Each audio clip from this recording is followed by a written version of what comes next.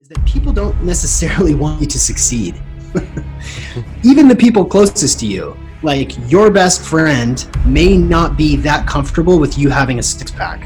Your friends from university or high school or your coworkers, they don't really want to see you thrive because it calls into question their life and whether or not they're living right and whether or not they're making the right decisions.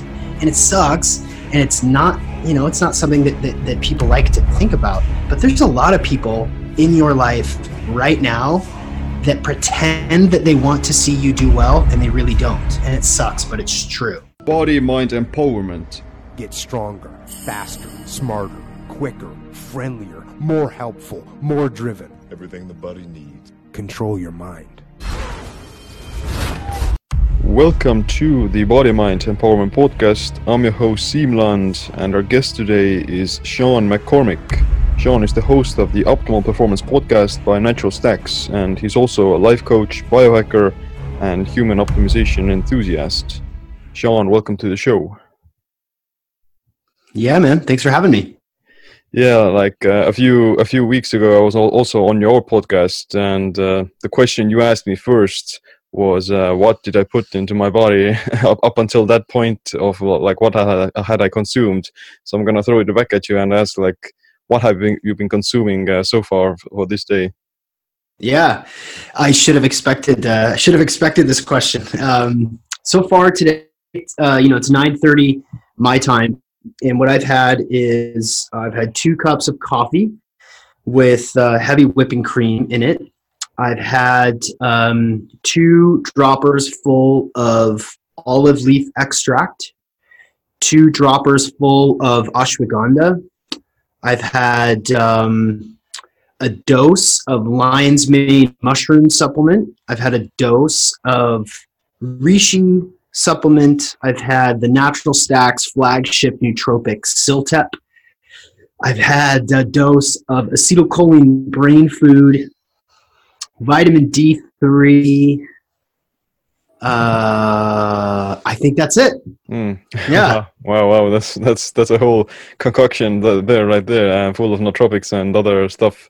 Is it like a tincture, like the ashwagandha and such? The ashwagandha and the olive leaf extract are both, tinctures. Everything else is capsulated. That's pretty cool. And a lot of people don't tend to get a lot of their micronutrients even in the later parts of the day, so you kind of tapped out right in the first hours of the day. So well, I've understood now my body and my biology well enough that I really need to be effective in the first half of the day. I stay fasted for the first half of the day. I take I take my morning stacks because that's when I'm my best. By like 2 or 3 o'clock, especially as you know, in these northern latitudes, I don't know how far north you are, but it starts to get dark in Seattle at like 4:30. And so at that point in the day, I start a fire in the fireplace. My family come inside, we play cards, we relax, we chill out. And so we eat an early dinner. So from 7 a.m. until 2:33, 4 o'clock at night, I want to get as much work done as I possibly can. And so I load up on the front end for sure. Yeah. How did you get into this kind of a biohacking thing, and how did you end up with the Natural Stacks podcast? Yeah, so I opened sensory deprivation tank centers back in 2012. Flotation therapy, isolation tanks. I know a lot of your viewers are gonna know what those are. And I was interested in meditation. I've been meditating since I was 12 years old. My folks taught me transcendental meditation when I was a kid, and so I've always been curious about consciousness.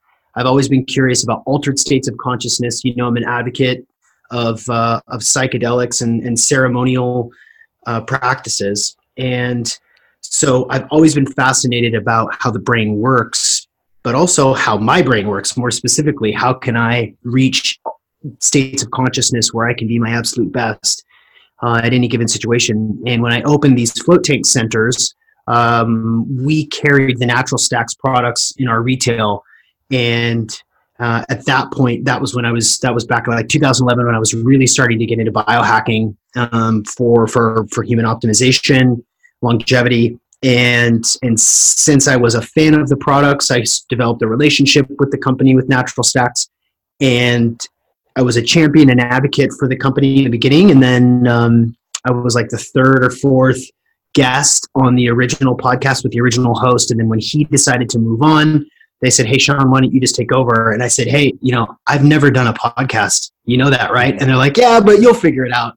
So I did. I figured it out. And now, 56 episodes later, it's weekly. It's doing really well. And now it's a full-on lifestyle. Yeah, it is. You mentioned that your parents taught you transcendental meditation, which is like, I would imagine that's so fortunate. And it's one of those things I would have wanted that I was, taught as I was a kid as well, as soon as possible, and to learn how to disassociate yourself from your mind and to kind of develop this sort of more self-awareness and such. So I would imagine that you also feel quite fortunate about it. I do. Yeah, I realized that it was a pretty unique opportunity. I hated it in the beginning. I couldn't stand it. The fact, I've always, I tested positive for ADD and ADHD when I was a kid. My folks never put me on medication though. Instead, they put me on a cushion on the floor. Yeah. And that's the first time I've said that. I like that. That actually works really well.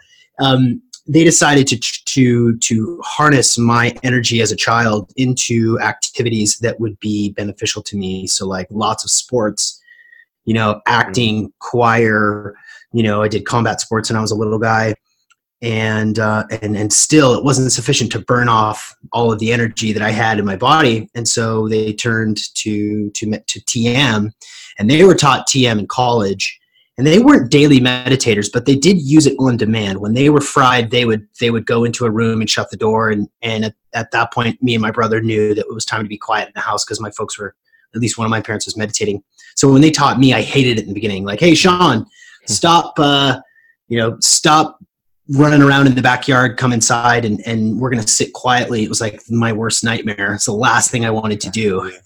And I hated it for a long time. I did it begrudgingly. And then eventually I got to a point where I had one experience. Since then I've had lots of these, but I had one experience where it clicked for me, and my body felt relaxed. It felt heavy and blissful, and my brain was present. And I got some visuals, I saw some fractals and some geometric shapes and some, behind my eyelids, I had these interesting visuals. I was probably 12 or 13 when this first happened. And then I got it from there. It was like, oh, this is why this is beneficial. And then when I finished my meditation, I felt really calm and relaxed. And for the first time, I sort of understood the power of being able to control the mind a little bit. Yeah, like aside from all the let's say spiritual component, as well as the all of the organizational part of TM, or the cult-like type of things of TM, I also like to think that the mantra-based meditation is one of the easiest and most effective way of inducing this meditative state, and it's very simple to do, especially for children as well. I would imagine it doesn't require any additional training beyond like the first course that you take, and it's like really fast results come from that as well. Yeah, mantra-based meditation. Yeah, it is. I believe you're right. It's the simplest thing. Just go back to the mantra, versus, Vipassana, where you're visualizing, being washed over and watching the breath and the nuances between like feeling the breath entering your nostrils and being present with that. Like that's pretty abstract, versus like, here is your mantra. This is what it is. And I don't know how much you know about TM, but you are given a mantra. And that's one of the bigger problems that some people have with it, is that you have to pay to take this class, and you basically have to pay to receive a mantra. And my father just gave me one. And yes, when you know that you need to breathe and say this thing over and over and over and over, and you're thinking about, whatever, Spider-Man, and then all of a sudden, like, okay, back to the mantra. It's a lot simpler. Yeah. Yeah. Yeah, like I actually did my bachelor's thesis in anthropology on TM, so I have Oh, wow. I have taken the course and I have practiced it quite a lot. So Nice. yeah. Do you tell people what your mantra is? No, I haven't. I haven't told. Nice. But I don't think I didn't. I think it doesn't matter. Like it's simply the aspect of repeating something and then kind of going into this repetitive motion that distracts the mind from your own thoughts, and that allows your mind to go into this more of soothing state that is less anxious and less distracted, so to say. It doesn't have to be. You can repeat, whatever type of two-syllable word, like I am, or nature, culture, whatever it is. But the idea of simply repeating it, eventually becoming so repetitive, that's where the magic sort of happens. Yeah. Well, and not to necessarily go esoteric, it just happens to be the things that I'm interested in is, that there's an alchemy. There is a transformative power to go back to something that you have charged up. If you have done the work to charge up a mantra or a talisman or an affirmation, it's like or an anchor of some sort. This is meaningful to me. This is what this thing means. Okay, cool. When I go to it, it's going to activate this thing. It's going to redirect, or it's going to, transmute or alchemize something. And there's a massive power in that. Oh, that's cool. I didn't realize that you were that familiar with it. Yeah, like you mentioned that there's this like sort of anchoring aspect, so to say. That's a lot like in a lot of athletes also, work, or that's how they perform. They do have like these sort of rituals or habits that put them into a certain state of mind by will. For instance, let's say like some sort of a power lifter, the way they hold the bar, that's going to dictate how their nervous system is also gonna start firing when they actually lift the weight. And like that, there is like sort of a neuroplasticity happening when you do certain things and you develop these habits into your brain and you build certain neural patterns. So it's not just woo woo; it's all actually quantifiable, and it's all actually happening in the brain all the time. Yeah, no, you're totally right. I mean, you can watch somebody taking a penalty kick. They've got a system. They've got a way that they do that. For a couple of my coaching clients. Are NFL athletes, football players, American football players, and one of them is a kicker. And you can picture the kicker. They've got the same process every single time. They line up on the ball. They point at it. They take 1, 2, 3, 4, 5 steps back. They take 2 to the side. They line it up. And what I found is that most athletes and even high performers that are not athletes, I would probably consider you in the same subset, is, what we are not very good at is getting rid of having a system to let mistakes wash away. We have a system to take the kick. We have a system to do a podcast. We have a system to get into meditation. But if something's not going well, how can we purge that? Right. And so, that's one of the things that I worked on with this kicker was like, if you miss, and of course there's a ton of pressure with every kick. If you miss, what's your way of like letting that wash away? How do you let that not stick with you? And so we would work on certain breath work and visualizations to like let that stuff go, so that it didn't affect their performance going forward. It's fascinating stuff. Yeah, like people tend to they get caught up with their failures and past mistakes so much that they're going to prevent themselves from taking future action altogether, so to say. Like, I would imagine like a lot of guys who don't, succeed in picking up women or something, then eventually they stop trying altogether because they develop this sort of a past reference experience and they think that they're going to not succeed at all and that there's something wrong with them. Whereas in reality, they simply quit too soon and they didn't develop the right kind of skill set to keep going. Yeah, they carry that narrative around with them. Or even like people, or people who are trying to lose weight, they binge on one day and they say, to hell with it, I'm gonna start eating Cheetos all week and I'm gonna fall off the rails for an entire week and I'm gonna jeopardize all of my progress altogether. So yeah, it's a fallacy. it's a way to get into your own head, jumping to conclusions. Like I messed up now. I had a bite of a cupcake. I might as well eat 10 cupcakes because it's like, it's tricky. Yeah, you mentioned that you're doing coaching, so I would imagine that, and you also said that this is one of the biggest kind of hindrances people tend to deal with. So how would you go about dealing with it and breaking those sort of chains? Yeah, like specifically when in terms of like dietary stuff, like keto and fasting and that sort of thing, like human performance. Yeah, like let's take for instance like fasting, for example, and let's say people who want to start doing intermittent fasting or keto, then how can they cause this sort of a shift in their behavior and habits to make it sustainable and actually start doing it? Yeah, the first thing you can do is slow down, and it's the hardest thing because our pace of life is crazy right now, and we are expected to, most of us, wake up and start looking at our phone, and that increases inordinately our cortisol. It sets the pace for the day.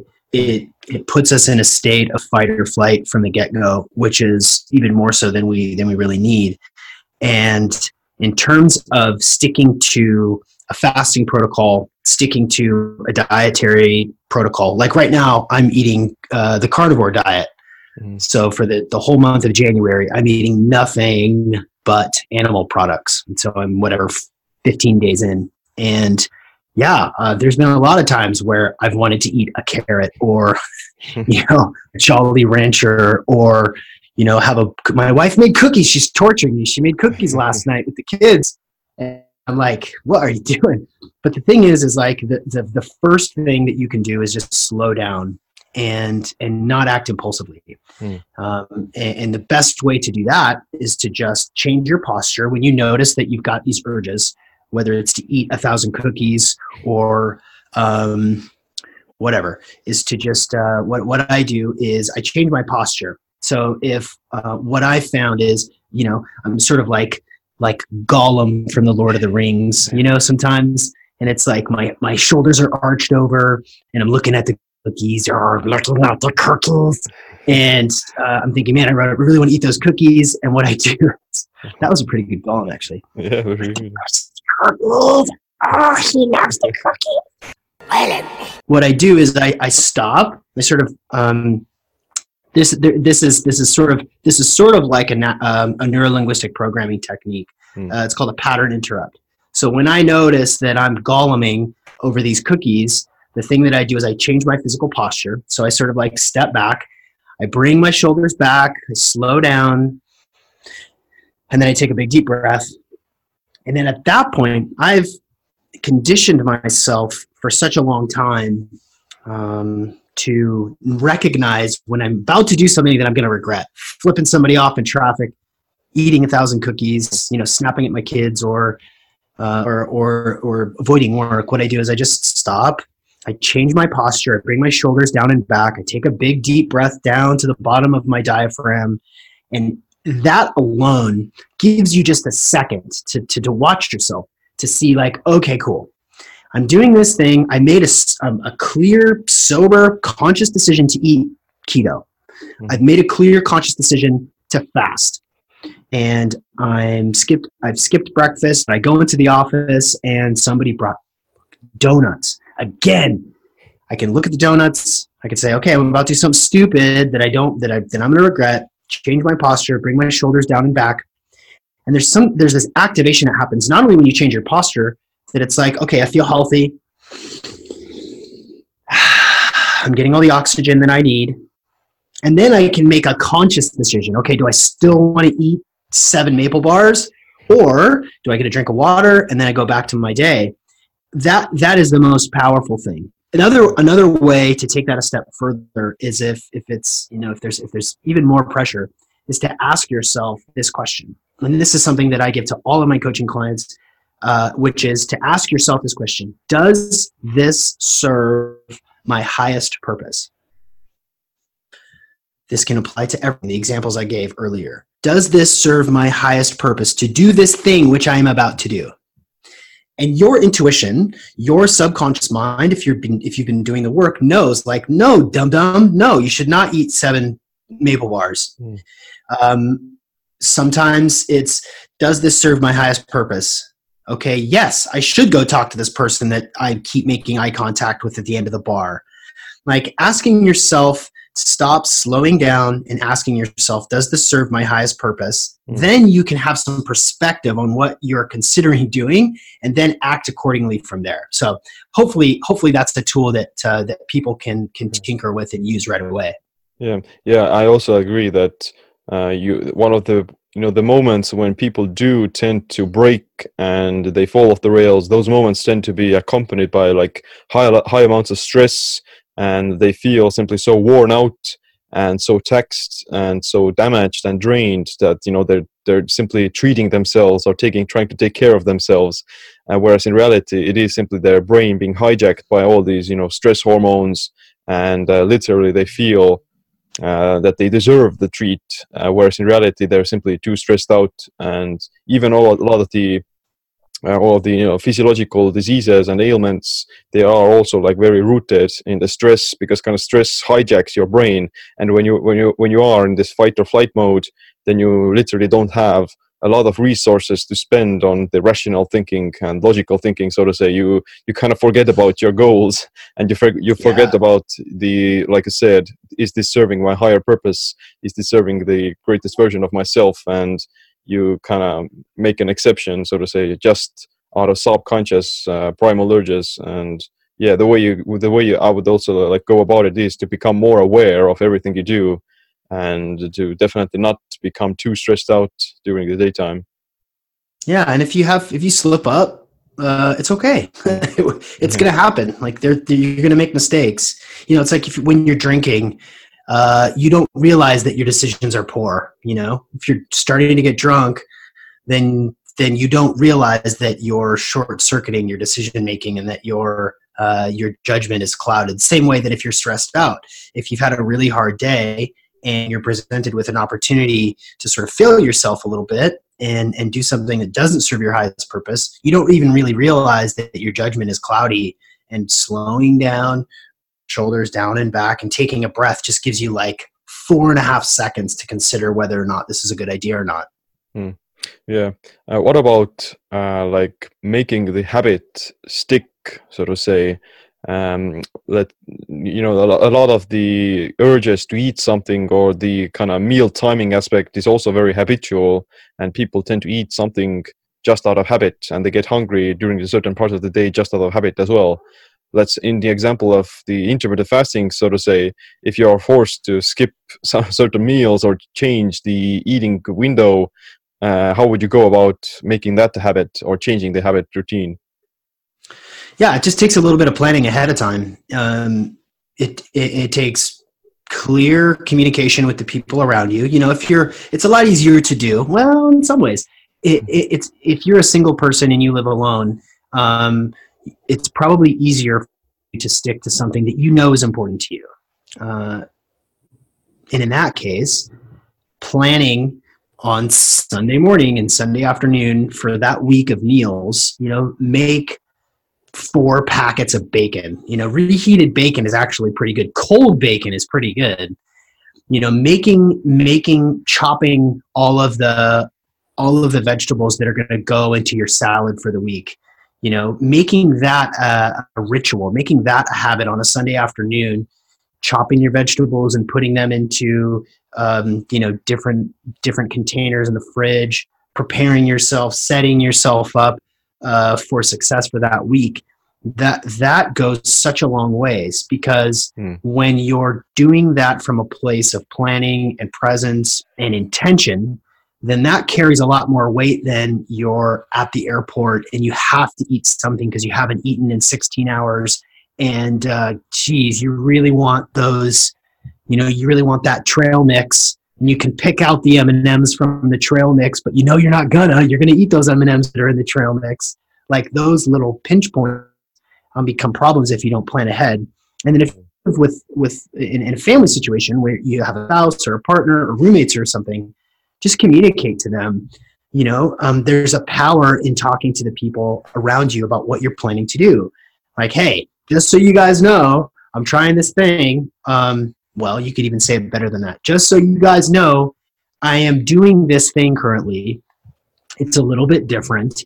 I would appreciate that you didn't hassle me about it. I would appreciate that you didn't eat all the bacon that I'm about to cook, please, this week. Like, leave it alone. And in my case with my family, we talk about food a lot. I've got a wife and 2 kids, and it's important for me to like clarify to them, like, daddy's eating only meat this month. Like, that's it. So it's a topic of conversation, and they look at me sideways. And when they sit down, like, what did we have? What did we have last night? They had burritos, and I just had ground beef and sour cream. I had this mountain of ground beef and sour cream and bacon, and that was what I ate last night.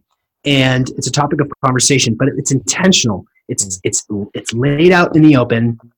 And when you plan ahead and talk about it and communicate about it openly, then it's like a fun thing that you're doing. It's a purpose rather than, like a scatterbrain, like, oh crap, now I got to find something to eat. And then that's when you slip up. Yeah, like a lot of people, a lot of the social pressures and the kind of fear of judgment of other people is also like one of the biggest reasons why people, first of all, they don't start fasting, or they don't even go on these very kind of different diets, whether that be keto or carnivore even, because they're like taboo in society and they're completely different from what people are used to hearing from mainstream fitness advice and nutritionists. So yeah, like a lot of, I would think that a person has to kind of adopt this sort of a mental attitude of indifference towards the opinions of others as well, because the opinions of others aren't necessarily objectively true, so to say. The opinions of others, people judging fasting or keto, those things are all rooted in their own kind of prejudgments or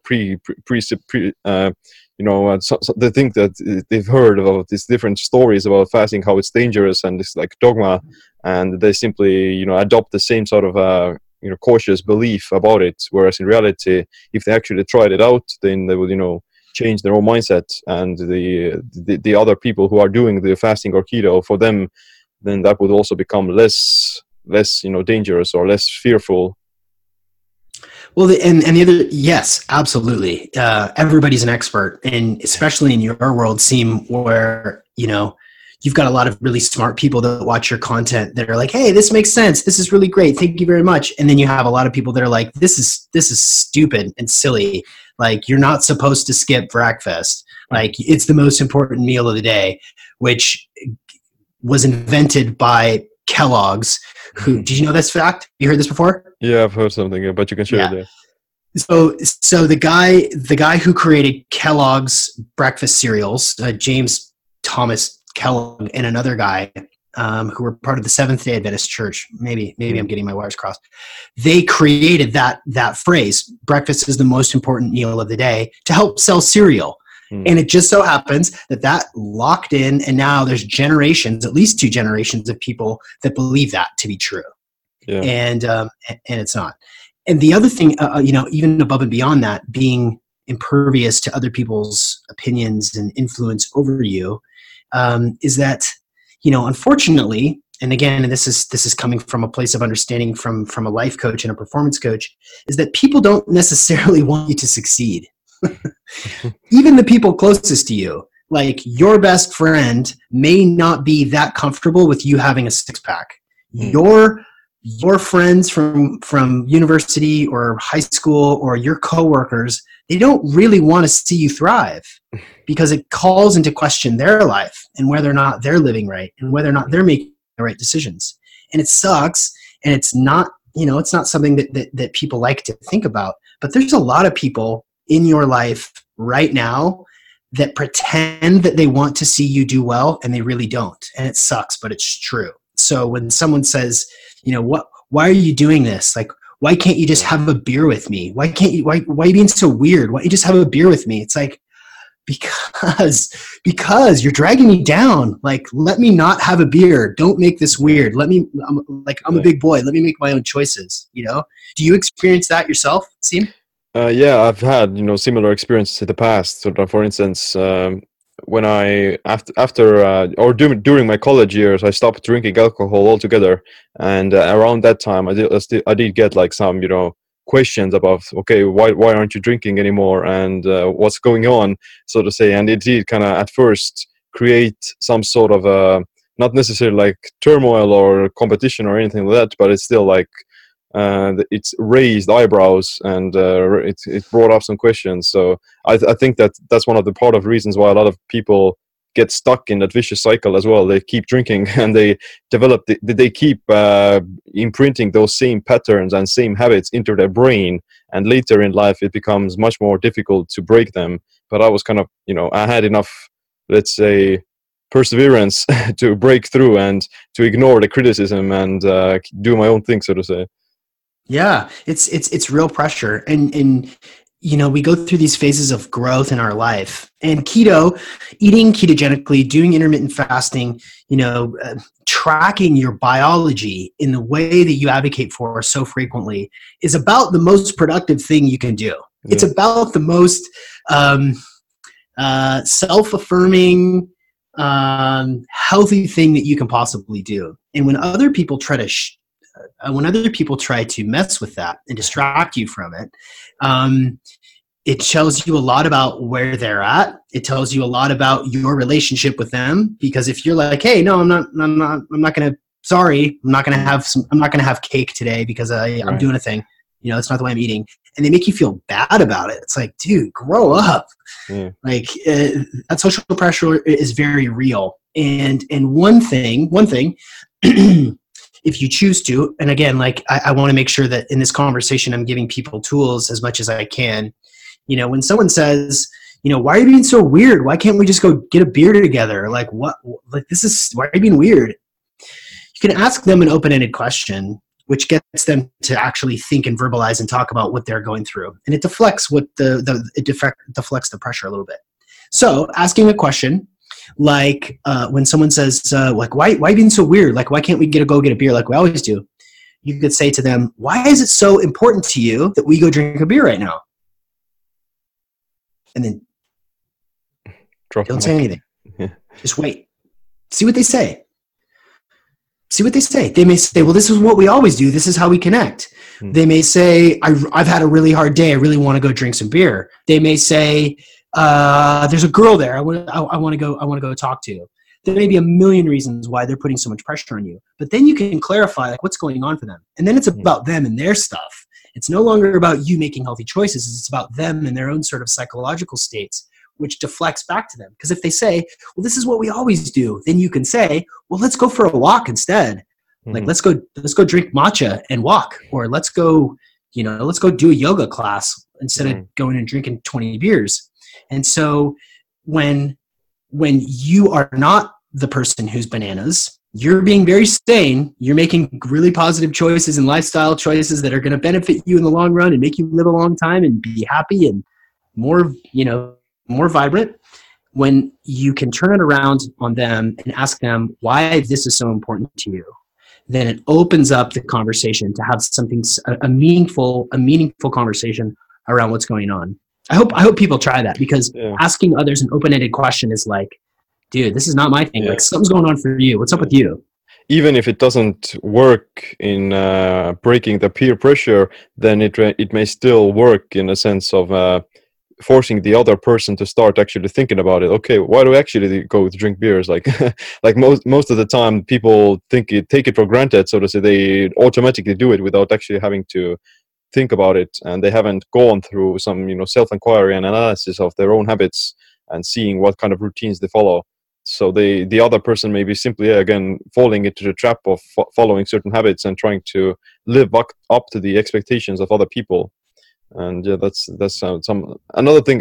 Like I would say that you shouldn't never be like weird about it. You don't never want to be anxious about the fact that you're trying to change your habits and trying to be healthier. So to say, if you are very weird about it, and you're actually showing signs of some anxiety or some actual like you're feeling worse about not doing it, then you're setting yourself up for failure, and you're setting yourself up for more criticism, so to say. The kind of the bully or the other person will gain more vigor and more enthusiasm to keep on poking at you, so to say. If you own it, if you actually say, yeah, like, I don't really want to drink beer, and you actually hold up to it, then the other person won't have like additional reasons to keep on poking you. Yeah. And it's not your job to help them. I mean, if they're your good friend, you know, that's debatable. It's not your job to teach them what keto is. It's not your job to explain intermittent fasting, or it's not your job to necessarily help them grow. So you don't need to be their parents about it. But if you're strong in your resolve, just like you said, if you're confident in the choices that you're making, and you say, hey, this is the choice that I'm making, this is what I'm doing. It's if it's weird, it's weird. It's just what I'm doing. Let's, deal with it. Or just deal with it. We're adults. Yeah, or just get some new friends eventually. Yeah, right, yeah. Right. And that's. Have you had to do that in your life? Have you had to go through a process of getting new friends?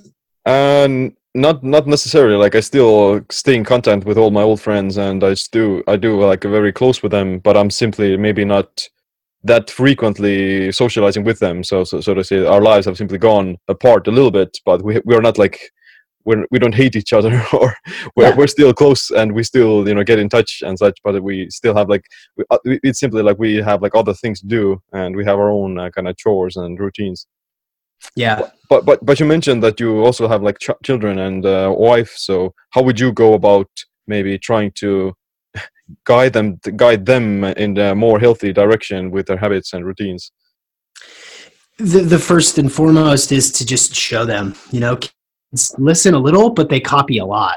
And if you're saying one thing and doing another, let's eat healthy, let's eat pizza. That's confusing as shit. Like that's confusing. And so the first thing, like, I make a point of exercising in front of my kids.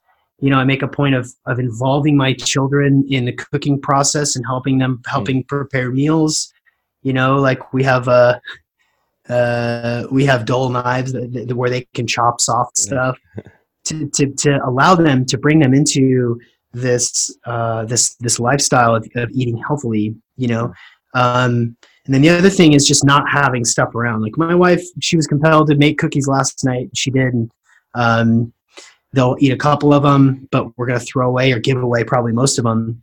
But it's that you lead by example. And, one thing that I found is important is starting the day with protein, making sure that your kids learn to love eggs and bacon.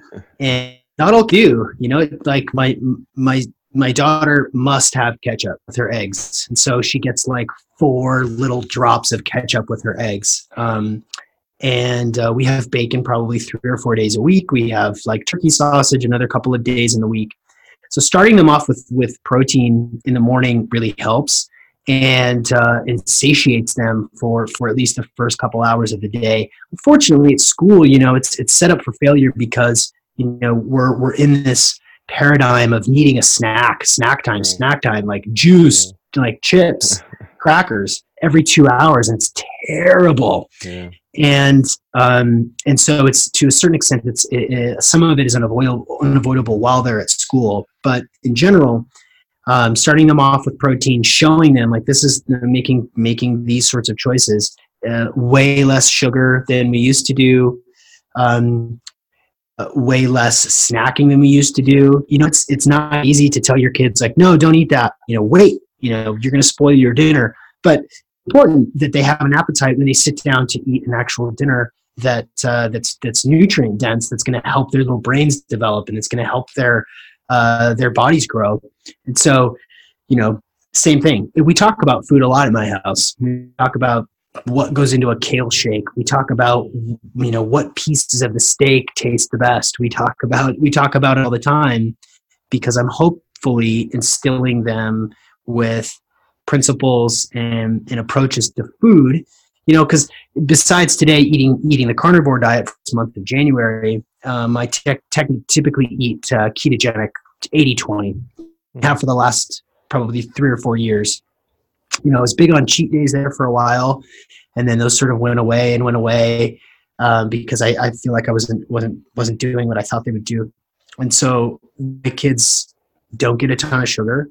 They do get a bowl of cereal on Saturday mornings while I wake up and watch the English Premier League. I watch 3 or 4 soccer games, not 3 or 4 soccer games, but a soccer game or two on Saturday and Sunday mornings. And so they'll have some cereal and watch soccer with me, but that's followed usually shortly by bacon and eggs. So yeah, just talking about it and then leading by example are the two most powerful things. And my wife, she sort of has begrudgingly become keto too. Like, sure, she's got a crazy sweet tooth. She loves baked goods. She loves candy. But now, I've been eating and cooking in this way for such a long time that she's changed the way that she has eaten, sort of slowly and naturally, without having to like press her on it. Yeah, I think like the most important thing is to allow the children to develop their own intuitive way of eating, and to guide them in the right direction of avoiding all snacking and sort of this crazy sugar binging and such. And definitely those breakfast cereals are literally the worst things that you could feed your children, because they don't have like a lot of nutrients, and they're also setting them up for like more of these hunger cravings down the line.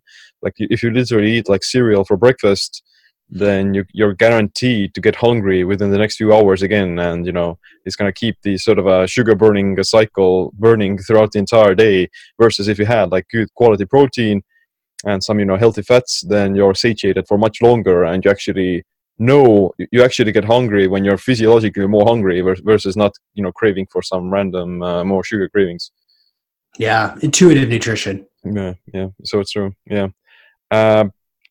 What kind of other biohacks do you do on a daily basis besides meditation and these things we talked about already? Yeah, so I do. I have a low EMF infrared sauna in my house in the garage that I use probably 4 or 5 nights a week. It's part of my evening routine, and what I do is, in the evening time, about an hour before bedtime, I will turn on the infrared sauna, let it heat up. The infrared saunas don't get as hot as like barrel saunas. So it's like 145 degrees. It's in my garage. And I spend at least 20 minutes when I do a sauna session, and up to 40 each time. And again, because, unlike a barrel sauna, the infrared saunas are at like 145. You can take 145, even if you're, dripping sweat. It's not that hot versus like a 160, 170 and higher, 180 like a barrel sauna. So I do that 4 nights a week.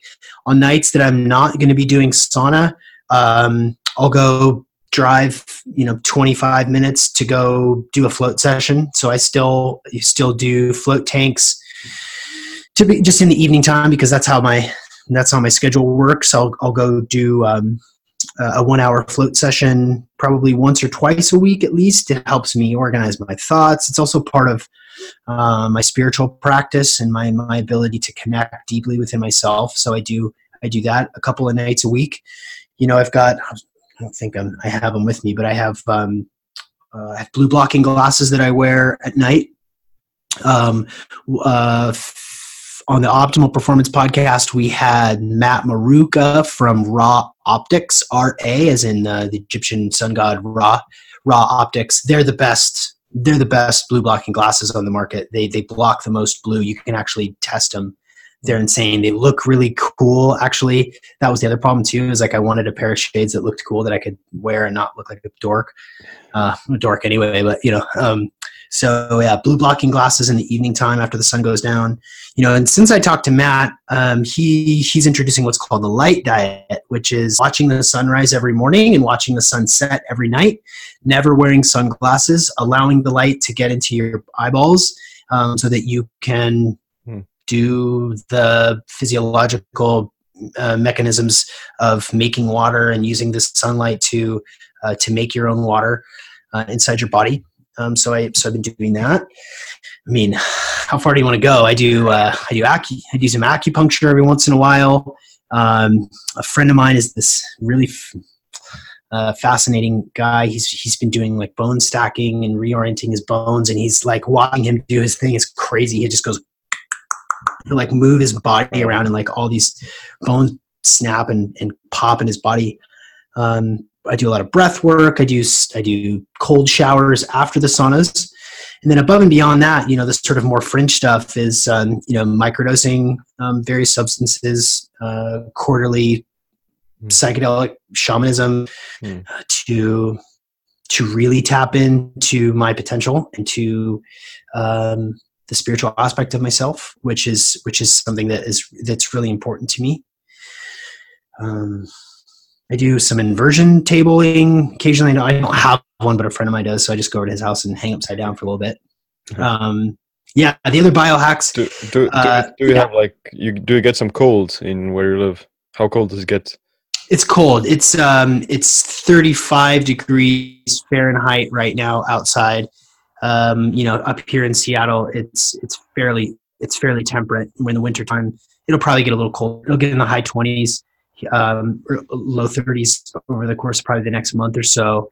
And so, I'll take cold showers after the sauna sessions, but I also make it a point to go occasionally. If I wake up scattered, I'll go stand outside barefoot in the grass with the frosty grass. But I also do. My family get out and we hike a lot. So at least once or twice a week, we'll go out for a couple-hour hike just to get out in the woods, to get out of EMF ranges and ground out and do some forest bathing to connect with Gaia a little bit, which I think grounding is obviously a pretty important thing for a lot of us. Right. It's a holistic thing, so to say, that includes a lot of not only like physical development but also like psychological, the spiritual and such. And for everyone else, it may have like a different type of meaning and different type of goals. So it's a very all-encompassing in a sense that it can be applied to all areas of your life, and all the results will kind of appear in everything else you do as well, in your like sleep, in your physique, in your cognitive powers, in your relationship with the family, and the way you kind of process the world around you, not only like your own thoughts, but also like the interactions between other people. All of those things can be benefited by, starting to take more care of yourself, and in a sense, getting back more in touch with yourself as well as the natural body, and getting back in touch with the nature around you as well. Yeah, the way that I think about it is sort of in four categories, which is your mind, which is a vast category, your body, your spirit, and the work you do.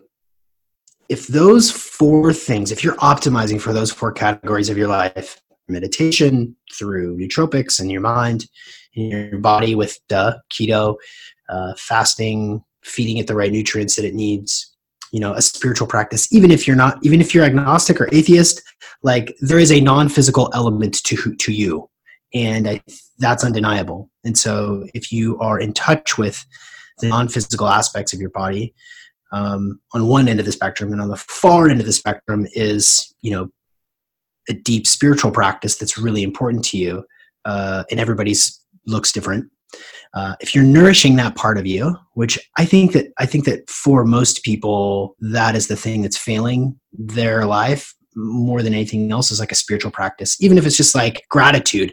Gratitude is like training wheels for a spiritual practice, because it's just like, hey, I feel thankful. I'm happy that I am alive. I'm happy that I can talk to people. I'm happy that like my bones aren't broken and I don't have cancer. Like I'm grateful and thankful for that. That's sort of like a ramp up, baby steps toward a spiritual awareness. And then the work, like how do you spend your time? How do you pay the bills?